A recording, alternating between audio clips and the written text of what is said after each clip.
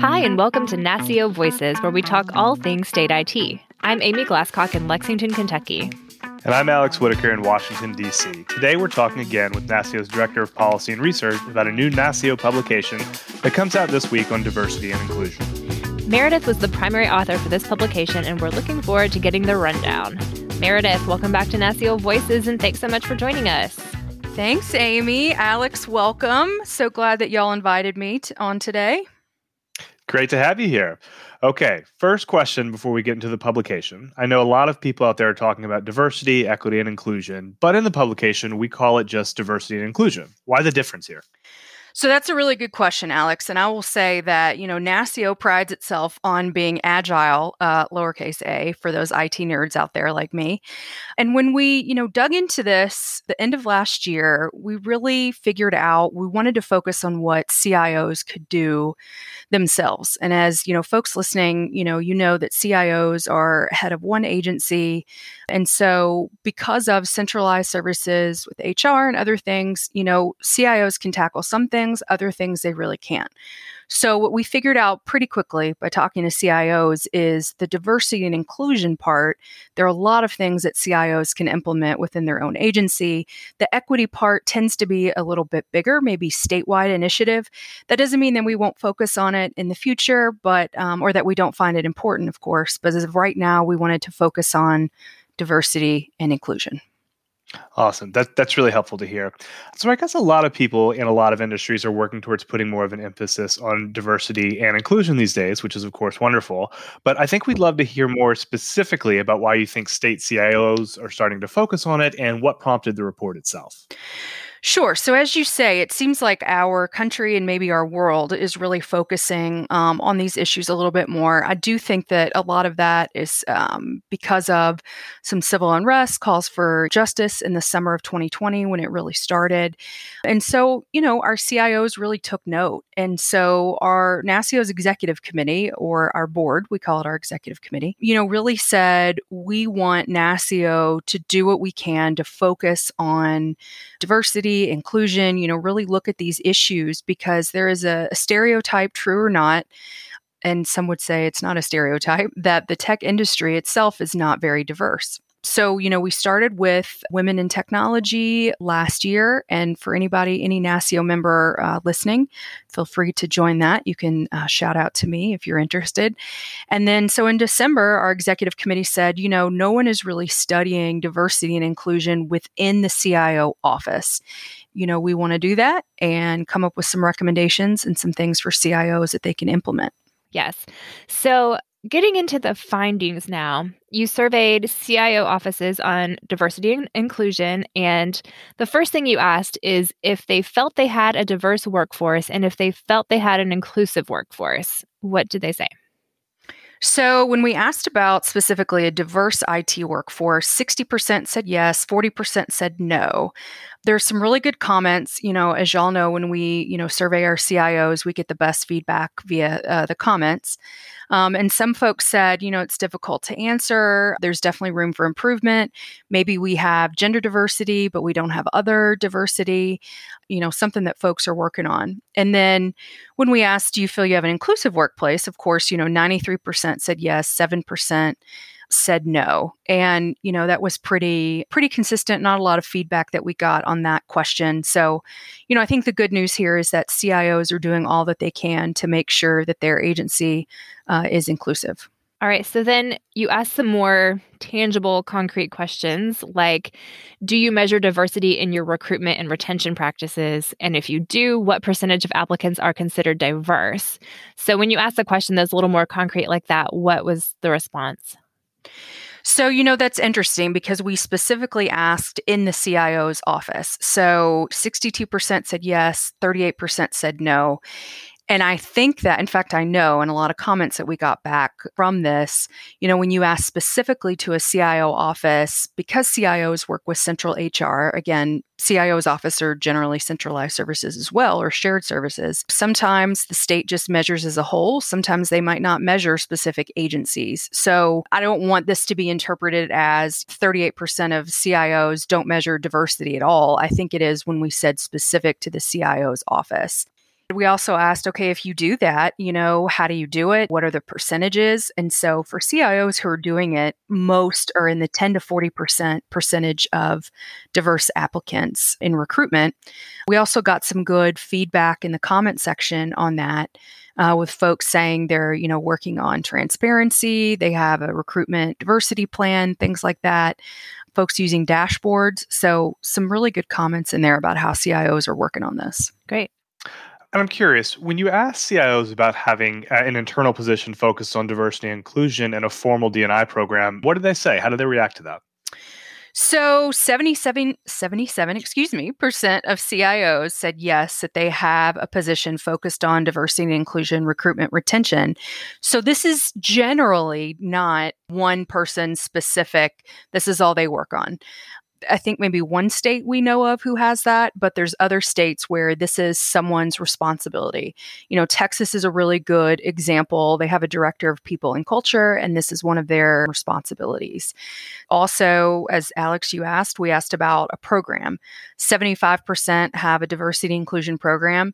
And really, we were asking about the CIO office specifically, but it should be noted that most states, if not all, have some sort of diversity and inclusion program statewide. We were really asking, what specifically are you doing in the CIO's office? So about 75% of CIOs said that they did have a program dedicated to diversity and inclusion. Got it. I know you interviewed several private sector folks too, and I'm wondering if you can tell us why you thought it was important to get the private sector view. Our listeners who were in Seattle at NASCIO's annual conference in 2021, you might remember we had a session on diversity and inclusion.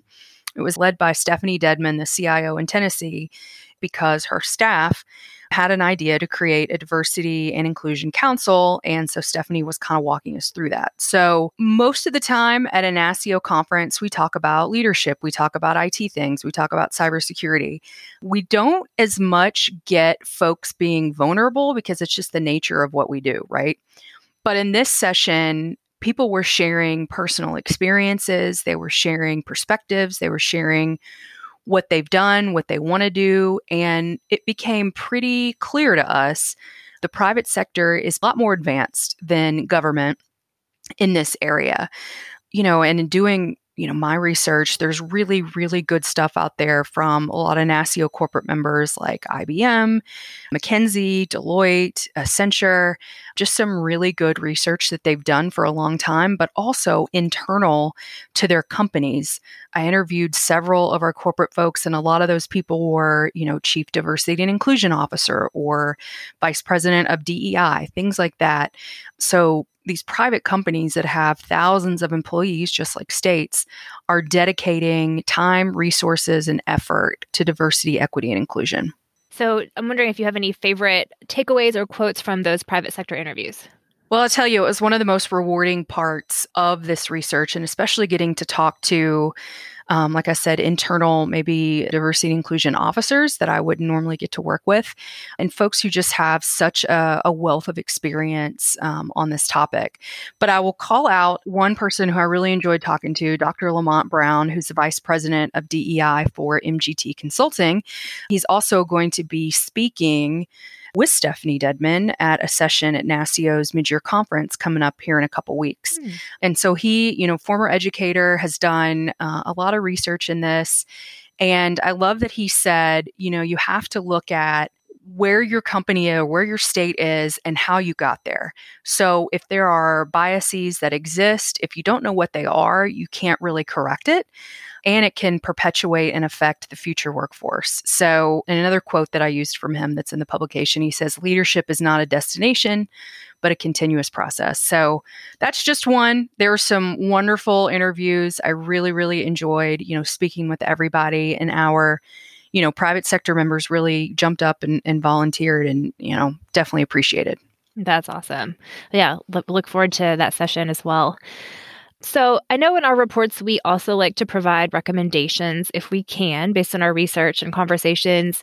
And you did that in this report too. What are your top 3 recommendations from the report for an office just getting started down this path? So that's a good question, Amy. And first, I got to give a shout out. I've already shouted out Stephanie Denman from Tennessee, also Mandy Crawford with Texas, and Mark Raymond with Connecticut. In addition to our executive committee, they were my band of merry advisors for this. And, that was really one of their suggestions is, all of these recommendations are useful, but if somebody's just starting out, what are the top 3? So shout out to them for that. Mm-hmm. So the top 3 that we settled on, designate a senior executive sponsor, somebody who is going to say, this is important. Our agency is going to work on this because it is important. And leadership starts at the top. The second one is establishing a formal program or incorporating things into the strategic plan, setting goals and metrics, things like that, something that CIOs are really used to doing. And then the third one, recruiting workforce is important, but making sure that folks feel comfortable when they arrive and when they stay. That's the inclusivity part. That's really important. So again, a good example of that is employee-led diversity and inclusion councils like Tennessee. And if anybody is interested in what Tennessee did and how it came about, you can read more about that on NASCIO's website. Great. We'll make sure to put a link in the show notes. Sure. And any other recommendations from the report that you want to highlight? So I'll highlight a couple. The first one is states have to embrace remote and flexible work. And I've heard mixed things about what states are doing. On the pandemic, the majority of states, everybody who could work from home, they were working from home, obviously. A lot of folks have been, required to come back in the office. Some states are doing hybrid work where they offer work from home at least a day or two. Not only just in a general workforce sense, because IT workforce, we're reaching almost crisis point in a lot of CIO and cybersecurity offices with trying to recruit and retain talent. Not only private sector is offering flexible work, but flexible work is also very popular among some traditionally underrepresented groups. It's just the thing that I know sometimes it gets political, but every time I talk about workforce, I say you have to offer this. The private sector is offering it. States are never going to be able to pay what the private sector can pay, but flexible work is really important. And then other than that, community outreach. We know that CIOs and their staff have a ton on their plate, but a lot of CIOs are already doing community outreach. So going to K through 12 and high schools and colleges and really talking about why IT and cybersecurity is exciting, especially for young girls and young girls of color. And then, one that's pretty concrete, blind hiring practices to reduce unconscious bias. There's software that can kind of help with this. There's other folks who are working on it. So that's just a couple, but there's several in the report. Got it. Well, thanks so much for sharing that with us. I think it's really fascinating, and I know a lot of folks will learn a lot from reading it. But as you know, we're not going to let you go today without subjecting you to the lightning round. So we're going to ask you 3 questions about your life outside of work. Are you ready? I am. And was there a sound effect? Will people hear a sound effect? Yes. That's important. Okay. There will be a sound effect. Okay. There was a sound effect. Yes. Through the magic of podcasting, there was a sound effect. All right. So question number 1. Do you have any not too controversial, unpopular opinions? The two of you know me, so you had to put in very not dangerous. Too controversial. Yes, it is extremely dangerous. So I will say one of my biggest, nerdiest of nerd things is I am absolutely opposed to the Oxford comma. So Amy knows this. It is never necessary. Do not @ me on Twitter. It is redundant, and I can't stand it. The end. All right. Okay. Good to Strong know. feelings. Amy, I'm a little curious since you came up with that question. I wonder if we could pose that to you as well. Oh, no. I'll have to think of an uncontroversial one. I don't know. Maybe this is uncontroversial, but I will say from working on Capitol Hill, I know it sounds like it's getting into scary territory here, but I actually don't think we need term limits. And a lot of people want term limits, but I think sometimes it takes a while to get good at your job, just like myself, and sometimes when you're around for a while, you get better at your job and you make friends on the other side of the aisle and you can get more done. So that's my unpopular opinion. All right. Well, it's one that I share with you, so maybe that's both of our unpopular All right. opinions. All right. Question 2, Meredith. What band are you listening to a lot these days? So I will say, if any listeners out there know my favorite band, shout me out, because our executive director, Doug Robinson, and I share this. It's Led Zeppelin. They will forever be my favorite of all time. However, since their first album came out over 50 years ago, I'll say that somebody who I really love right now is Brandi Carlile. You know, I'm really into like Americana, Sturgill Simpson, Brandi Carlile type of music. I love when people write their own stuff. They play their own instruments. I'm kind of a music nerd. So if anybody wants to talk about cyber, IT, music, UK basketball, let me know. Actually, maybe UK football after a couple weeks ago. But moving on. All right. And finally, to round it out, if you could have a second home anywhere, where would it be? Oh, Montana. Shout out to Kevin and Andy and April and everybody in Montana. My husband and I visited this last summer, and it is just so beautiful. I could live in Glacier National Park. I have pictures if anybody wants to see it, but it's beautiful. The weather is so much better in August than it is in Kentucky. So, we'll go with that. All right. Thank you. Meredith, where can listeners read this new report? Well, Amy, I'm glad you asked. If y'all don't know NASCIO.org, that's where you can read the report out today. But also let me give a plug for our resource center. So NASCIO does, most of our publications are open to the public. If you ever want to cite it, just use our name. If you ever need to use it for a presentation, again, just cite us. If you ever have any questions about any publication on our website, please let us know. That's one of the main responsibilities of NASCIO, is to provide good research. We have a great policy team. Alex and Amy are part of that, and Brother Sweden. So NASCIO.org, check it out. Awesome. Well, Meredith, thanks again for joining us and giving us that great overview of the publication. Definitely everyone should go read it, even though you got the Cliff Notes here. It's been a pleasure. Thank y'all. Thank you. Thanks again for listening to NASCIO Voices. NASCIO Voices is a production of the National Association of State Chief Information Officers. And as a reminder, registration is open through April 25th for our mid-year conference in National Harbor for NASCIO members. There is no on-site registration. We'll be back in 2 weeks with a mid-year conference preview with our own Emily Lane.